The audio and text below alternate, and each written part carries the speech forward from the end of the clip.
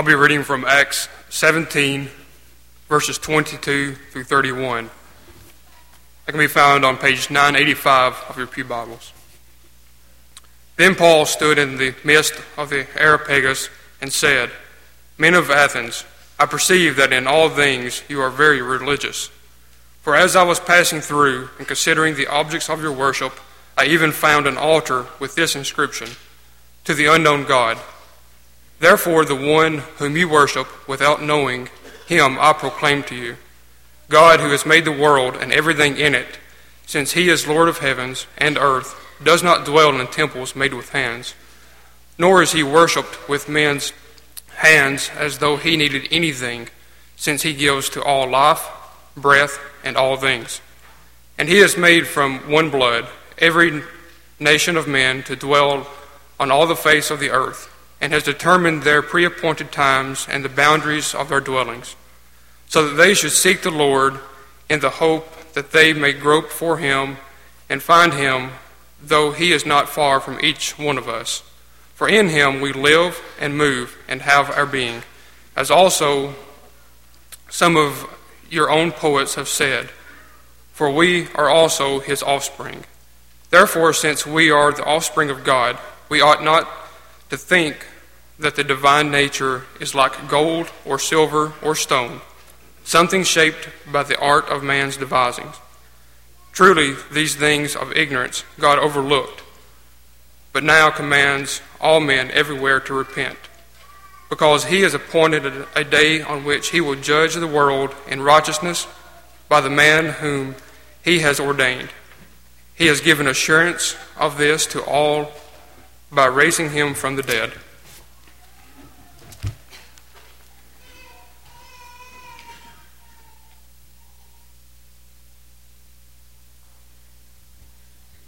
Can you imagine walking into Athens in the first century? It was a wonder to behold.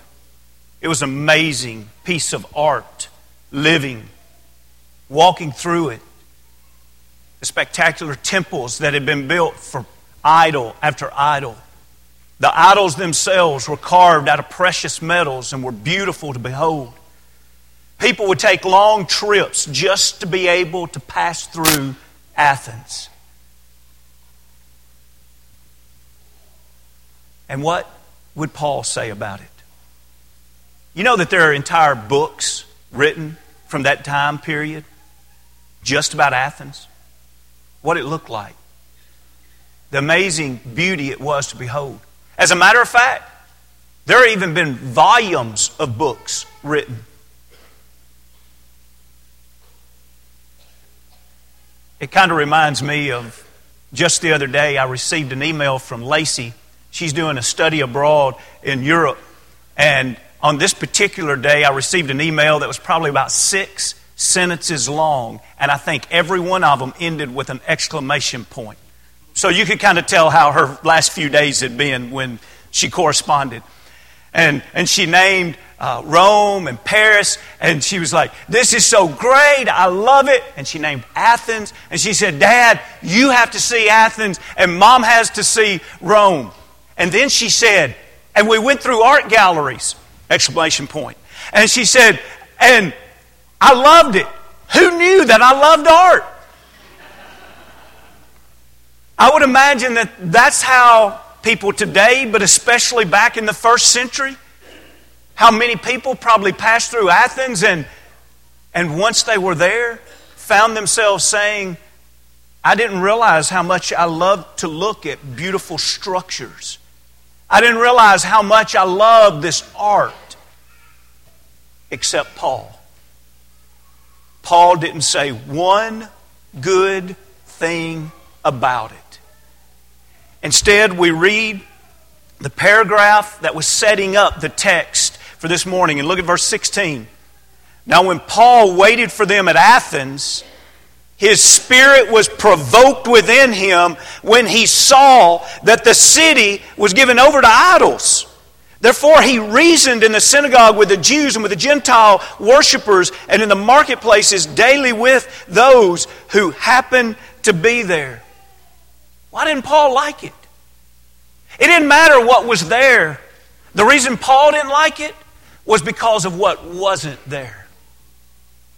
God wasn't there. And so when he has the opportunity to stand on Mars Hill and preach, he looks over to that one temple that had that one statue that had that one plaque on it. And that plaque simply said, "To the unknown God." And he said, "I want to tell you some things about your unknown God. You've just heard the sermon. It was just read. The first thing he said was, I want you to know that He made you. He's the Creator. You see, they're used to gods that they create. They made their gods. They built their gods' houses.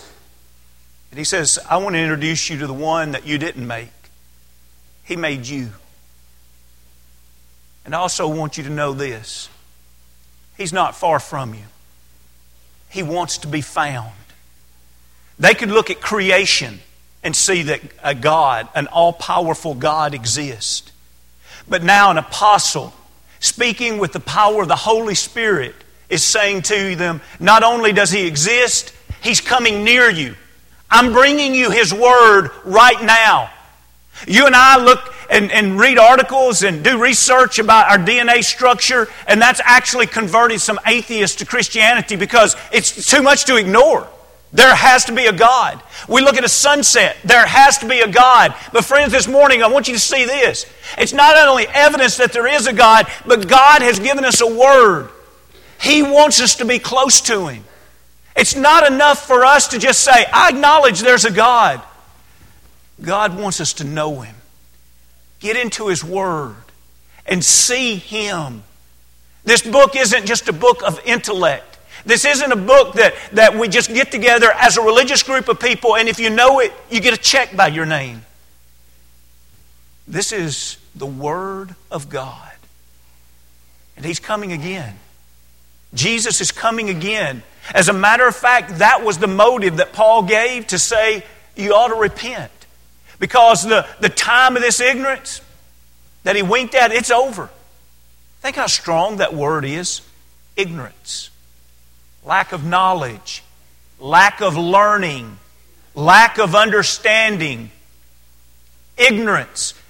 Its root also bears another word that we're familiar with. Ignore. This morning, are you ignorant of God's Word? Because you ignore Him? All service long, we've seen what Jesus has done for us.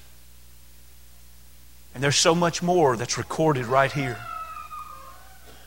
And if I'm ignorant of God, I'm ignorant in the only thing that matters. You see, there's proof that all of this is real. And in the last of this sermon, he said, the assurance is in the resurrected Lord. Jesus came to this earth. The proof is all around us, secularly and biblically. He died. The proof is all around. And He rose again. And there's only one who has power over the grave. That one extended an invitation on one day, and he said in Matthew the 11th chapter and 28, he said, come to me, all you who labor and are heavy laden, and I will give you rest. Take my yoke. And now notice this. And learn from me. Have we done that? For I am gentle and lowly in heart, and you'll find rest for your souls. My yoke is easy. My burden is light. This morning, do you know God? Do you know Jesus in such a close, intimate, personal way that He leads and affects every movement of your day? Are you separated from God? The good news is, He'll forgive us. He'll invite us home. If you are home, the good news is we're right where we belong. This morning, if you've never been baptized into Christ for the remission of your sins, are you a believer willing to repent? Please do that this morning. Maybe you have done that and something separated you. Your sin has separated you from God. Come back to Him. Confess your faults one to another. And let's pray one for another. Ignorance in some areas of life is embarrassing and unproductive. But in our spiritual lives, it's a price we can't afford to pay. If we can help you in any way, come as we stand and as we sing.